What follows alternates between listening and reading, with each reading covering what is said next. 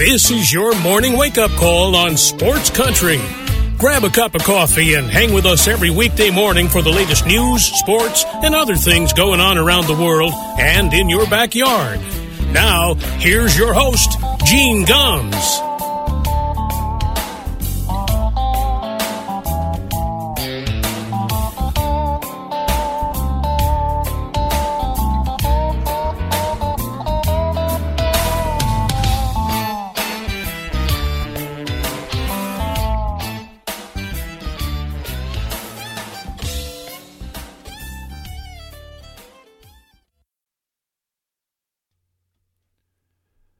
Well, good morning, everybody. It is 6 minutes past 9 o'clock here in Hayesville, North Carolina. Welcome to a Tuesday morning wake-up call on Sports Country Radio. Thanks for spending a few minutes with us this morning. We work our way around what happened in baseball last night. Lots to get to this morning. NHL playoffs kicking off last night. But you probably heard it if you were listening to the newscast just a couple of minutes. I'm not going to belabor this, but the fact that the potential decision by the Supreme Court was leaked to the media is very, very concerning. Let's put aside the content of it, which is that it appears that the Supreme Court is ready to overturn Roe v. Wade. Which, look, here's the thing, and I live in the Deep South, and I live in an area where everybody is against abortion, and I'm not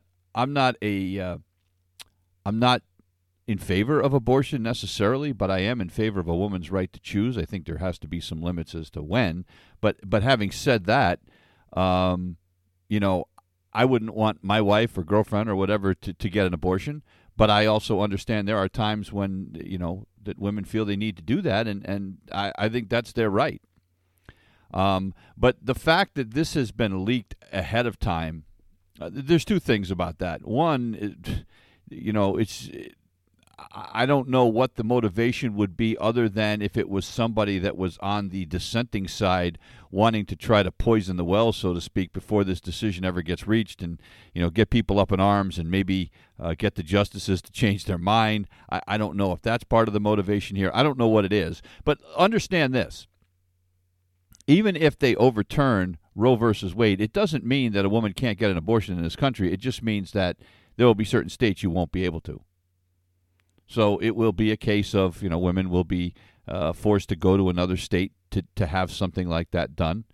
The concern is, and one of the things that happened in Roe v. Wade was that there were women getting illegal abortions because it was against the law in their state, getting illegal abortions and having it kill people.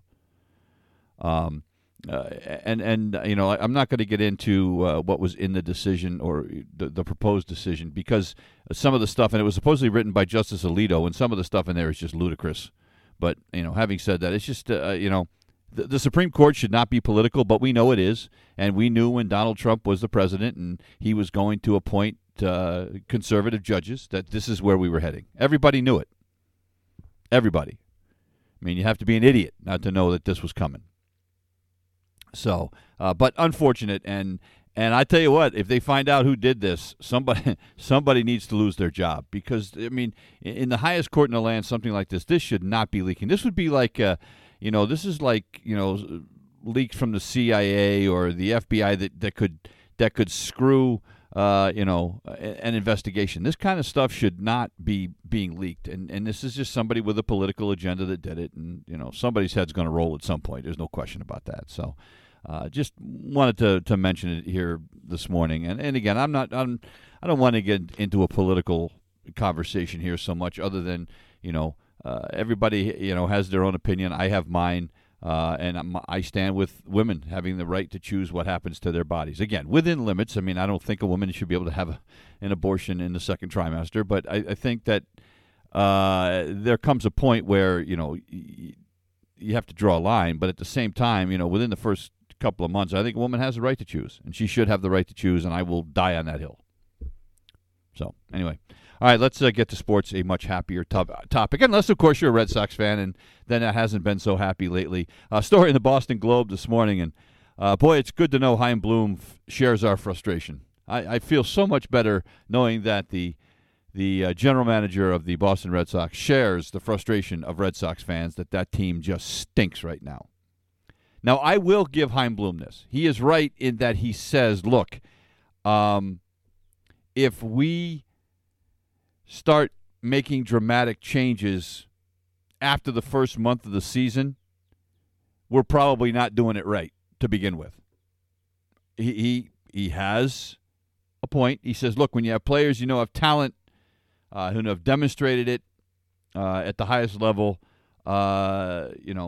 he said more often than not you're going to regret it if you run away from them. And he said, there's a reason that a lot of things in this game need to play out over large samples. Look, I'll give him that. He's right. And as I said yesterday in my rant, perhaps, when Chris Sale comes back and James Paxton comes back and, the pitching staff is going to be better. I don't know if it's going to solve the problem that we have with Alex Cora pulling guys in the fourth inning all the time, but, be that as it may. And that at some point, Kike Hernandez is going to hit.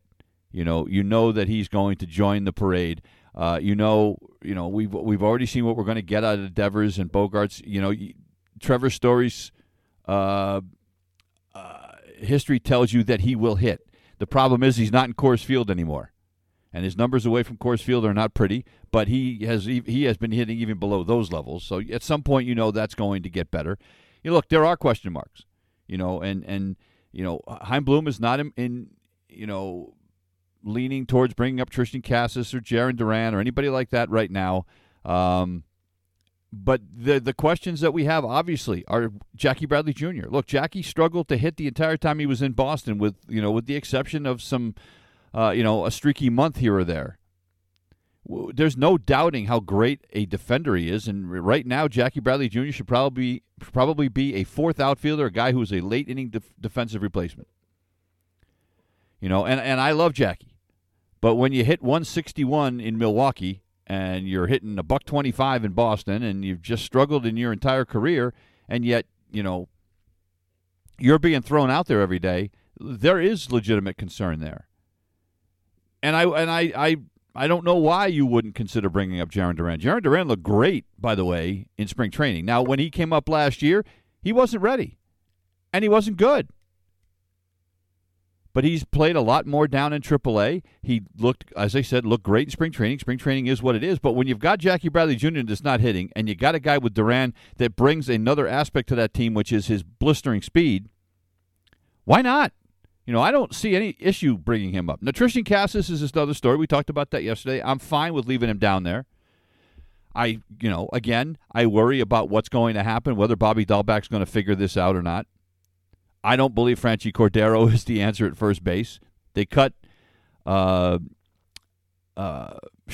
So, first base is a bit of a concern. There's no doubt. But I don't think you rush Tristan Casas. Not at all. I don't know what the answer becomes at first base. And, if that's our biggest problem, then we'll be okay. But the problem right now that I see is the outfield, and I'm concerned about that without a doubt. And one thing that Chaim Bloom pointed out in his interview yesterday with Alex Spear at the Globe was, look, let's remember what happened last year with Hunter Renfroe. He was hitting 167 in April. Stunk, right? The next 5 months, he hit 30 home runs and batted .275 with an OPS of, 850. So, we have to remember that. There's no question about that. And as far as the Red Sox go, look, we have to remember last year the Yankees, right? They were, after 23 games, the Yankees were 3 games under 500. They went to the playoffs. Atlanta was 11-12 last year after 23 games. They went to the World Series. So it doesn't mean that the Red Sox can't do it. However, history tells you they're in trouble. The Red Sox have not gone to the playoffs after posting a losing record through 23 games since 1967. 1967, the year Yaz won the Triple Crown. They faced the St. Louis Cardinals. It's been a long time. What's that, 55 years? And look, so I get it with Bloom. You got to play the long game. It's a 162-game season. I get all that. But there are some legitimate concerns, and, I'm all for, I agree in that you don't need to make radical changes. I don't see they need to go out and make 87 trades, et cetera, et cetera. But there are some tweaks that you can make, and one of them's got to be the consideration of what to do with Jackie Bradley and what to do about Bobby Dahlbeck. How long do you wait? I'll tell you what, if at the end of May comes, or even the middle of May comes, and Jackie hasn't picked it up at all, and Dahlbeck hasn't picked it up at all, if you're Chaim Bloom, you may not want to make a lot of knee-jerk reactions, but I think bringing up a guy like Jarren Duran would not be the worst thing in the world. It wouldn't. As far as the first base situation goes, you may just have to eat it with Dahlbeck for the year. I don't want to see them rush Tristan Casas up. Casas is a guy that, look, he has done some great things early in his, minor league career, but he struggled a little bit at AAA this year. I think we have to give him time to get plenty of at-bats down there to see better pitching before you bring him up. So we may have to just suck it up. But there are things you can do in the outfield. You have some other options. Jarren Duran would be one of them. And I'm not necessarily in favor of playing Christian Arroyo more in the outfield, although he got better, but he's not an outfielder, he's done better than I expected. He misplayed. His first game out there was a bit of a disaster. He misplayed a couple of balls that a decent right fielder would have gotten to, but he's been a little bit better. So maybe that's because he can hit a little bit. But at some point, they're going to have to make a decision on what they're going to do in right field. And I'm not. I think they leave. I would love to see them leave Casas down there for the entire year, or at least until August or September. Unless there's something radical happens and you're making a push at the end of the year and you have an injury and you think he can help you get over the hump, maybe. Otherwise, look, if this is going to be a fourth-place team, which I think it is, if they're going to stay as a fourth-place team, leave him right there. Let him get the at-bats. And then next year, maybe hand him the job. And then maybe a guy like Dahlbeck becomes trade bait. And you hope he picks it up at the second half of the season the way he did last year, and you sell high on a guy like Bobby Dahlbeck, knowing that Tristan Casas is in the pipeline. So, Sox will be back home tonight after that long 10-game road trip. It was their longest road trip of the season, by the way. They won't have another one that long the rest of the year. But they come home. They've got their hands full. They've got the Angels, and they've got the Chicago White Sox. Now, the White Sox have struggled mightily, although they won yesterday. But they have struggled early on in the season. But that's a team that we know is loaded with talent. And you've got this Angels team that, I know it's early, but this is an Angels team that looks like it is legitimately ready to compete for a playoff spot. They've gotten off to a 15-9 start. Granted, Houston got off to a bit of a rough start, but the Angels have won 7 of 10. Now, they lost yesterday, but they're going to have their hands full. Noah Syndergaard is back. Noah Syndergaard is going to pitch tonight. Shohei Ohtani was supposed to pitch. He left that game on Sunday with some left groin tightness. Did not start yesterday. Did appear as a pinch hitter. Went 0-for-1 as a pinch hitter. But he is not going to start tonight. Don't know if he's going to be the designated hitter. It's probable, I think, that he will. Joe Maddon said they're hoping that he can pitch on Wednesday or Thursday in Boston, but there's no guarantee. They're going to be very cautious with him. Look, they're off to a great start. He and Trout, they have to keep those guys healthy. So, look, and we know what kind of power Ohtani has. 46 homers last year. He won the MVP. He's not the greatest hitter in the world. He hit 257, but he had 46 bombs. So, it's hard to say he's not a great hitter, but he's not a guy that's going to hit for a high average, I don't believe. And, with 156 Ks and 130 innings last year and an ERA of just about 3 on the mound, this is a guy that is somebody that is going to compete every time he goes out there. So the Red Sox might catch a break. Maybe he won't play. Maybe he will. We'll see. but they play the first of 3 games tonight at Fenway Park. By the way, Garrett Whitlock is going to get the start on Wednesday.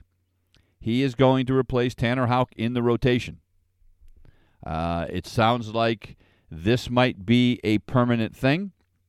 I think they may have decided that Tanner Houck coming out of the bullpen with that slider, he might be better suited for that. I worry a little bit about bringing him out. If you're going to bring him out of the bullpen, Tanner Houck, he's a guy you're going to have to bring in a clean inning because his control is not very good, and I'm very concerned you bring him in with guys on base. He could walk, a couple of guys, and all of a sudden you're in huge trouble. But Whitlock will get the start on Wednesday. Michael Wacha will take on Noah Syndergaard tonight, by the way. Wacha, who's got a 1.77 ERA and 4 starts. He's not going deep into games, but that's not his fault. Blame Alex Cora and the Eggheads on that one, but he will go against Noah Syndergaard tonight, so that should be an interesting one to watch. And then we'll see what happens again with Whitlock on Wednesday and Rich Hill scheduled to go on Thursday for the Boston Red Sox. The Yankees win again last night. Their 10th win in a row. They are in Major League Best 17-6. They are got it going on all cylinders. They beat the Blue Jays last night, a very good Blue Jay team. Jordan Montgomery got the start, was, pretty good. Couple of runs in 5 innings, struck out 5, didn't walk anybody. Bullpen does a great job, allows just 3 hits over the next 4 innings. Chad Green comes out of the bullpen, picks up his first save of the season. They had just used Aroldis Chapman, so they give him the day off. Green gets the save, and the Yankees win it 3-2. They score the go-ahead run in the 9th inning. So, look, they're not going away. And by the way, here's an interesting thing. Now, remember, these games are in Toronto. Remember all the talk about vaccinations, and how the Red Sox were down a couple of guys because they wouldn't get vaccinated, including Tanner Houck, a member of your rotation, or at least was at the time. And you wonder, by the way, if that had something to do with him being out of the rotation. I don't know whether it did or not. But all of the Yankees are in Toronto, which means they are all vaccinated, including Aaron Judge, who was not vaccinated prior, did not want to talk about it prior to the season, but when they realized he wasn't going to be able to go to Toronto, Aaron Judge did the right thing, did the team thing, and went and got himself vaccinated. Again, I've said this many, many times. Yes, we live in a country where you have that choice, and if you don't want to get the vaccine, that is your choice, and I get it. But when you are in a situation, a team situation, where you have 25 other guys relying on you, it is your responsibility to stay a member of that team and to be available to play. Not doing that is selfish. It's not what being a teammate is all about. And, and the Red Sox will say, well, it was never talked about with Houck. Nobody gave him a hard time about not being vaccinated. I'll tell you what, they might not have done so publicly, but I guarantee you privately, there are people on that Red Sox team that are pissed off that Tanner Houck didn't get vaccinated. Because he wasn't vaccinated, they had to go to Garrett Whitlock. They didn't want to stretch Whitlock out anymore. So all of a sudden, now you got to go into your bullpen earlier, and it affected that entire series. And anybody who says it didn't doesn't know baseball. So it was interesting to see that all the Yankees were vaccinated. They had the full complement of players in Toronto last night. Great matchup tonight. Jameson Taillon, who has gotten off to a great start for the Yankees this year, against Alek Manoah, who is 4-0 with a 1.44 ERA. So that'll be another fun one to watch. The Rays win. They beat the A's 6-1. Not a huge surprise there. The A's are in a bit of a free fall. They are now 10-13. Attendance in Oakland yesterday, ladies and gentlemen, 2,488. That is the smallest crowd in Oakland history, with the exception of when they drew 2,443 in 1980 against the Rangers. It's embarrassing. And it is exactly what the owners want and exactly what the reasoning they're going to use to get out of Oakland. There is no doubt in my mind that's exactly what the ownership wants to do, is they can say, well, Oakland won't support this team, so we need to go to Vegas and follow the Oakland Raiders to Vegas. So, Yandy Diaz, by the way, in this game, a home run. Wander Franco, back in the lineup, had a couple of RBI singles. He's got a bit of a issue with the right leg, but back in, and the Rays win this one easily by a final of 6-1. They are now 13-10. Again, Red Sox, they don't win these two series, and I don't want to be overly dramatic, but with the way that the Rays and the Jays and the Yankees are playing, if the Red Sox lose these next two series, I don't want to say it's over, especially with the expanded playoffs, but it's damn near over. So an easy win for the Rays last night. The New York Mets had been hot until last night. They got cooled off by the Atlanta Braves. The Braves beat them 5-2. Max Fried with another victory. He's now 3-2. 6 innings, just 4 hits and a couple of runs. Struck out 6, didn't walk anybody. Kenley Jansen picks up his 7th save. Chris Bassett pitched pretty well for the Mets. 3 runs in 7 innings. Struck out 8, only walked 1. But it was just a case last night of the Met bats got cooled off by the Brave staff. They allowed just 5 hits in this game, 2 of them by Mark Canha and 2 by Starling Marte. Outside of that, the rest of the Mets lineup was asleep. Travis d'Arnaud, by the way, 3 hits and 3 RBIs against his former team last night. These two teams are going to play a doubleheader this afternoon. Single admission doubleheader. You don't see that much anymore. Charlie Morton will get the start in the opener for Atlanta and he'll go against Carlos Carrasco. And then in the nightcap, it'll be Kyle Wright and David Peterson. By the way, the Mets were without Buck Showalter last night. He was suspended for a game because of the incident against the Phillies the other night, where one of their relief pitchers threw intentionally at a Philly player after they had plunked another Met. This is the Met. Look, the Mets have been hit a lot this year. There's no question. They had a meeting with the commissioner's office about the baseball and what's going on, and they just had enough the other night and they plunked the guy on purpose, and it cost Buck Showalter a game. Matter of fact, the relief pitcher, I believe Yohan Lopez, got suspended for 3 games for doing it. And he got sent back to the minors right after the game, so when he comes back up at any point, he has to serve that 3-game suspension before he can appear in a game for the Mets. Other Mets news yesterday, they cut ties with Robinson Cano, designated him for assignment. They still owe him $45 million left on the deal. Cano's 39 years old. Missed last year because he had been suspended. It's his second suspension for PEDs, and was hitting .195 this year with a home run and 3 runs batted in 43 plate appearances.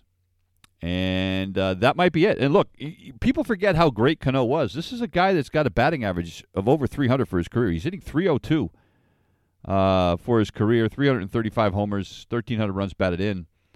But at 39 years of age, you have to think he's done. But they owe him for the rest of this year, and they're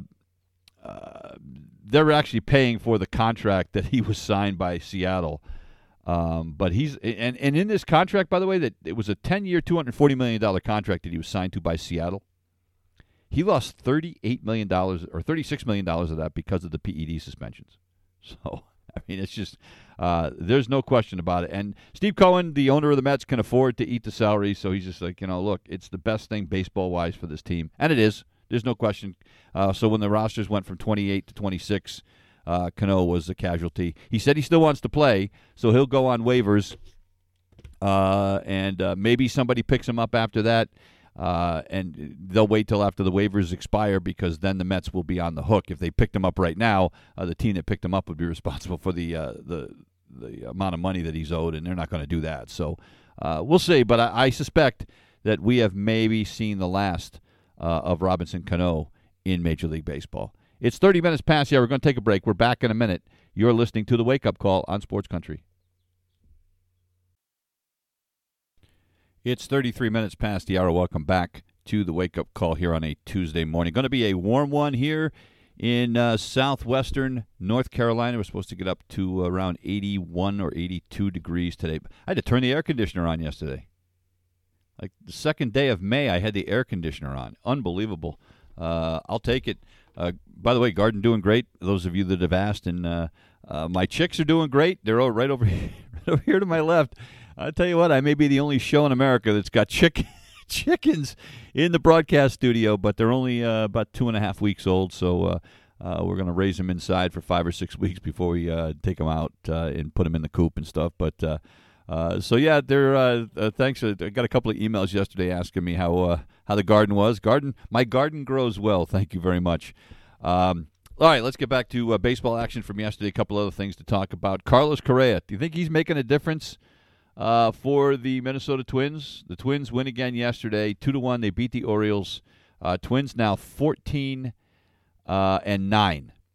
Carlos Correa drives in the winning run in this one. The tie-breaking RBI single came in the 6th inning, and they beat the Orioles 2-1. 10 wins in the last 11 games for the Minnesota Twins. Chris Paddock, the guy that came over from the San Diego Padres, pitched well into the 6th, 5 1/3 innings, 4 hits, just 1 run, struck out 3. Great job by the bullpen, 3 2/3 hitless innings. Johan Duran picked up his first save of the season for the Twins. A tough loss for the Baltimore Orioles, but I'll tell you what, the Red Sox were glad to see the Orioles lose last night because it made it so that the Red Sox are not in last place. I guess thank goodness for small miracles, right? But the two teams will play again today. The Minnesota Twins will send Joe Ryan, who's 3-1, to the mound. Game 7 o'clock start tonight in Minnesota. In Baltimore. The Astros win again. Jake Odorizzi was really, really struggling for this Astros team. First couple of starts this year, he had an ERA of almost 7. Had a bit of a conversation with Justin Verlander, and he won't tell us exactly what they talked about, but he said it had to do with, he said it was some pitching information and some mindset information. Well, whatever it was that Verlander said, the last 2 starts from Odorizzi have been great. He allowed just 4 hits in 6 2/3 scoreless innings last night, wins his 2nd straight decision, and the Astros beat the Seattle Mariners 3-0. Yordan Alvarez with a solo homer in this one. Rookie Jeremy Pena, a 2-run shot, and the Astros snap a 2-game losing streak. And now Dusty Baker will have a chance for his 2,000th career victory tonight. Tonight it'll be Christian Javier will get the start for Houston, and Chris Flexen, who was a bit of a surprise for the Mariners last year and is 1-3 this year, but he has a very respectable 3.38 ERA. He will get the start tonight for Seattle, trying to make sure that Dusty Baker does not get that victory. The Chicago White Sox, the team that the Red Sox will play after the Angels, played the Angels last night, and the White Sox shut them out 3-0. I already mentioned Shohei Ohtani just appeared as a pinch hitter in this game, but Dylan Cease got the start for the White Sox yesterday, struck out 11 over 7 innings, allowed just 1 hit, no runs, no walks. Kendall Graveman, Liam Hendricks finished it up, and a solid day for the Chicago White Sox as they beat the Mariners. A.J. Pollock with an RBI for Chicago, and Adam Engel with an RBI double in this one as well. But just a great performance by Dylan Cease last night. The Cardinals and the Royals played an old-fashioned game last night. 1-0, and it only took about 2.5 hours. It's my kind of game. Steven Matz got the start for the Cardinals last night, picked up his 3rd win of the season, 6 shutout innings, 4 strikeouts, didn't walk anybody, only allowed 4 hits. And then a great job by the bullpen after that. Zach Greinke got the start for Kansas City. Look, Zach Greinke hasn't picked up a win yet. He's 0-2, but he's got an ERA of about 2.5. Last night, 6 innings, 3 hits, 1 run. Didn't walk anybody. But just 5 hits for the Royals in this game last night. They couldn't do much of anything. Carlos Santana had 2 of those 5 hits for the Royals last night. The only run of the game, a Paul Goldschmidt solo home run in the first inning off of Greinke. For Goldschmidt, just his second home run of the season. But the Cardinals improved to 13-9, and the Royals' woes continue. They dropped to 7-14 on the season. The NHL playoffs started last night. I was excited. The Bruins had been playing really well this year, thought they had a chance. Now, look, they struggled against the Carolina Hurricanes during the season.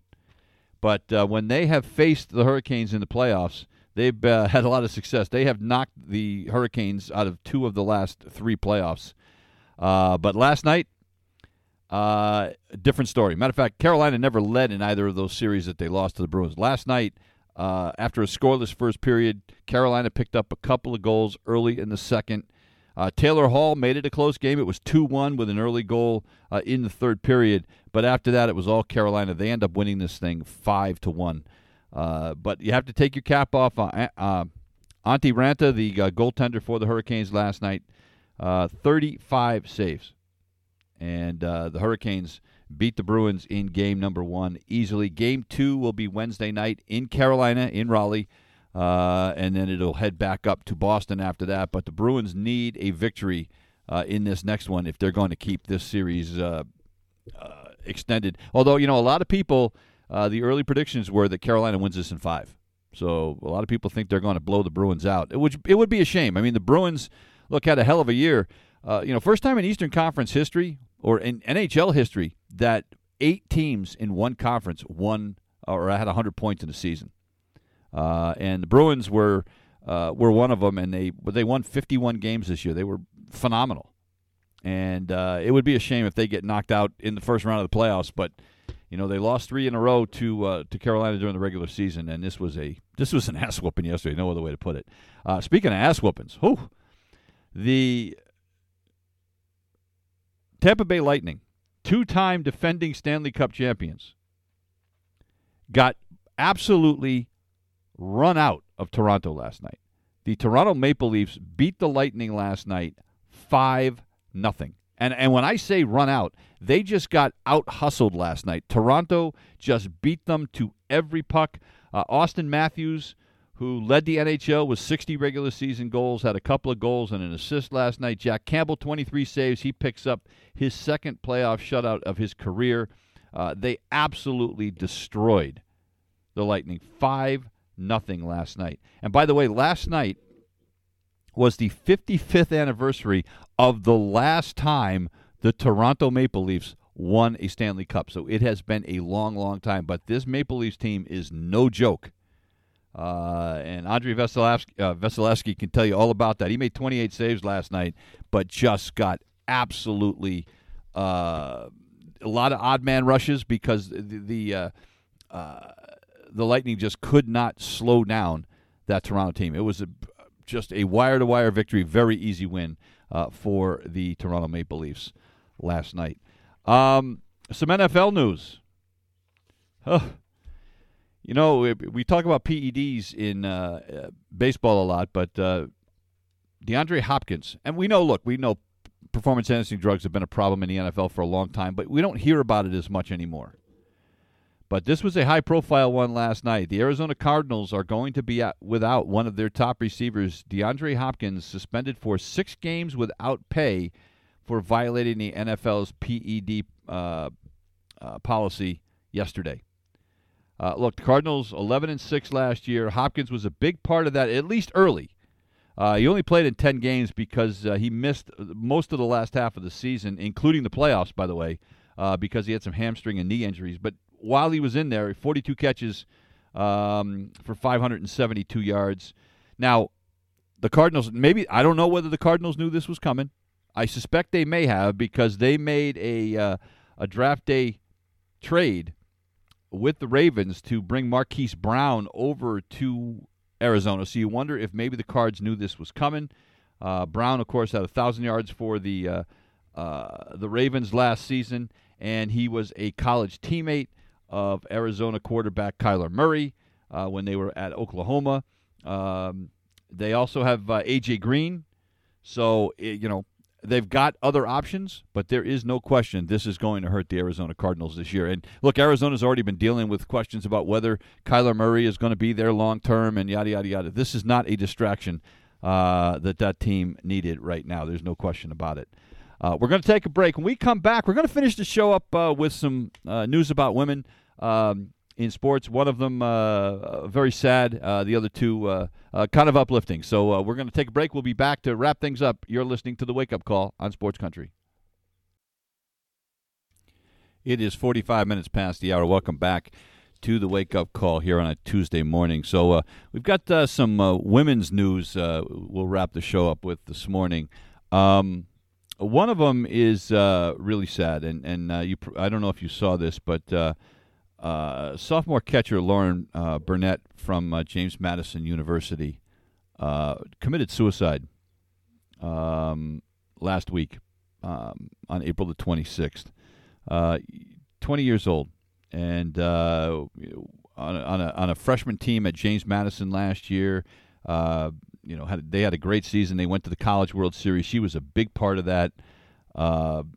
This year as a sophomore, she was hitting .336, 9 homers, 33 runs batted in 41 games. I mean, she was having a monster year. It's one of those things where you're like, well, this kid is like on a roll. She's got everything to live for, and yet, we never know what's going on. So she committed suicide back on the 26th. Well, James Madison University yesterday made the decision that they are going to cancel the rest of their softball season. They canceled 5 games last week because of her death, and they have decided to just end the season. They're going to finish the season off at 21-21. They were 10-5 in the Colonial Athletics Association, winning its final 5 games prior to her suicide. But they have decided that they are just going to take the rest of the semester to honor her memory and try to finish it out academically strong, as they've said. And, look, this is not, we just had the news of Naomi Judd committing suicide the day before she and her daughter were being inducted into the Country Music Hall of Fame, the Judds. And there was earlier this year, there was news of the young lady who was a goalie, college soccer goalie, who committed suicide.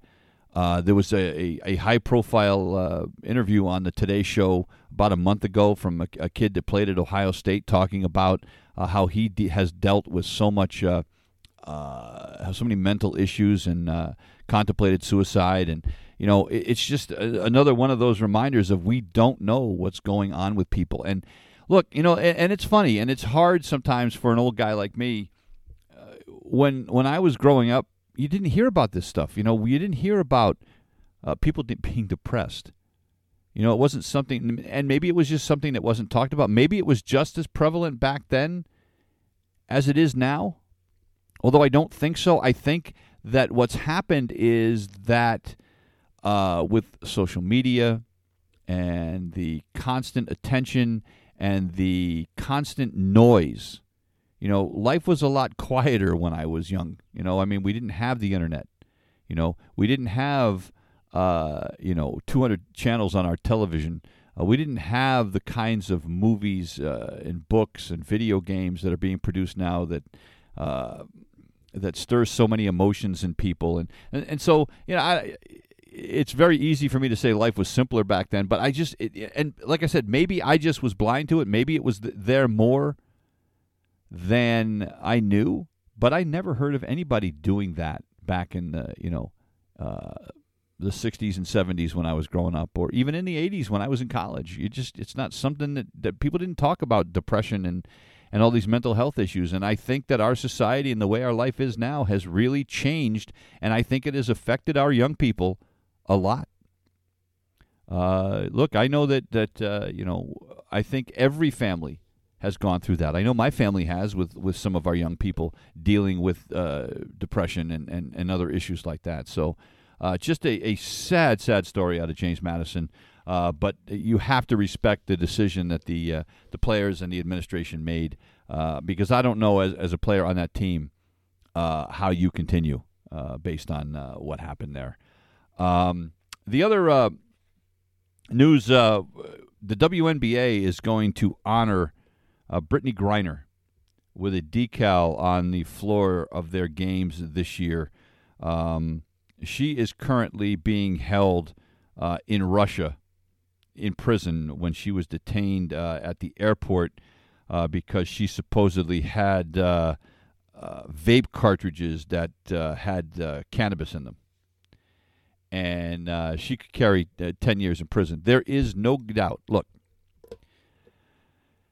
if she had marijuana in those things, number one, she's an idiot to go to the airport with them in Russia, of all places. I mean, you know, if you're in a foreign country and you did that, I mean, it's not the brightest thing in the world. Now, having said that, there is no question that this was done for political reasons. This was done just before the invasion of Ukraine. This was done on purpose. This was a chance for Vladimir Putin and his people to make an example of somebody from the West.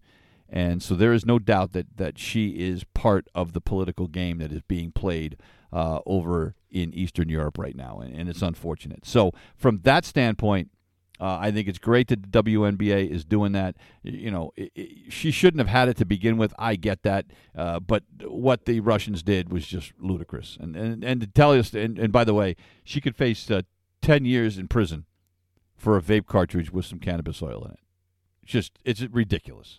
There's a hearing set for May 19th. That ought to be interesting. But supposedly there's going to be a decal on all the floors that are going to have the initials BG as well as her number 42. All 12 teams are going to have the decal on their court, starting with the season opener on Friday night. I think, good for them. I mean, again, whether you like Brittany Griner or not, the fact that she has been caught up in this political mess is just kind of ridiculous. And then there's the news from a couple of days ago. And this is kind of cool. Kelsey Whitmore played left field and batted ninth for the Staten Island Ferry Hawks on Sunday. She became the first woman to start a game in the Atlantic League and one of the first to do so in any league connected to Major League Baseball. And while the Atlantic League is an independent league, it is definitely connected to Major League Baseball because MLB has used the Atlantic League as a petri dish for a lot of their rule changes or proposed rule changes and proposed technology changes over the last few years. But she's 23 years old. This young lady was a college softball player at Cal State Fullerton. She played on the U.S. women's baseball team for like 5 or 6 years. Played for in the Independent Pacific Association for a couple of years, but she signed with Staten Island this month and had an opportunity to start a game. She's a two-way player, by the way. She is also working on pitching. She has not pitched in the game for Staten Island yet, but she got up twice, or actually she got up 3 times. She's a right-handed hitter. She went 0 for 2. She struck out her first at bat, got hit by a pitch in the second at bat, and then flied out to right her third time up. And then she had a couple of chances in the outfield, made them flawlessly, and so good for her. Good for her. And look, do I think women are – we have this debate all the time. Are women ever going to play Major League Baseball? I doubt it. But never say never. But I doubt it. Could it be done as a publicity stunt? And I hate to put it that way because it's not fair. But look, women aren't. It's just look. I got to be careful. I don't want to sound like I'm a father of daughters, but women aren't as strong as men. Women aren't as fast as men. Women. It's just it's anatomy. It is what it is. But do I think a woman could play the outfield in Major League Baseball? Absolutely. Do I think a woman could be a pinch runner in Major League? Absolutely. And do I think that there's a chance that a woman, maybe like some left-handed pitcher that comes in and throws junk and faces left-handed batters could succeed? I think it's possible. But do I think it will happen? I don't think it will happen in my lifetime. Maybe it will, but I doubt it. But good for her. Look, I'm all for women being able to play baseball. I'm glad that girls play Little League. I don't think anybody should be denied a chance to play a game they want to play. We've seen, females play with men in football, but they're playing as kickers. But, hey, good for them. Good for them. As the father of daughters, then, I'm all for it. And the fact that she got a chance to play, and look, good for her. She made contact and made the plays in the field. I don't think we'll see it in Major League Baseball, but I think it's a great accomplishment. So good for you, Kelsey Whitmore. And I don't know how much more we'll see her in Staten Island this year, but why not? Why not? And you know what? With all the other crap we got going on in the world right now, with this nonsense with the Supreme Court with Roe v. Wade, and what's going on over in Eastern Europe, this is kind of a feel good thing. And what the hell? Why not? Why not? That's going to do it for us here this morning. We'll be back tomorrow with another edition of the Wake Up Call. Hopefully, the Red Sox will play well tonight. I'll be a little bit happier tomorrow morning than I have been recently. I'm sure my wife has not had a lot of fun listening to me rant and rave and scream about the way Boston's been playing lately. So they're due for a good one. Let's hope it begins tonight against the Anaheim Angels. We're going to leave you this morning with some music from Frankie Valli and the Four Seasons. The song that came out, Oh What a Night. It's Frankie Valli's 88th birthday today. God love him. Of course, the Broadway musical, The Jersey Boys, based on Frankie Valli and the Four Seasons. And my wife, who's been binge-watching The Sopranos, she never watched it when it was originally on. She's been binge-watching it. It's like her, and my wife is Sicilian, so it's kind of like second-generation Sicilian. Her grandparents came over from Sicily. And she looks at me, she says, Jesus, a lot of these people are like my family. So, but she's been watching The Sopranos, and on one of the episodes of The Sopranos just the other night, Frankie Valli made a cameo in The Sopranos, and today is his 88th birthday. So here's a little Frankie Valli on the way out. We'll see you tomorrow. You've been listening to The Wake Up Call on Sports Country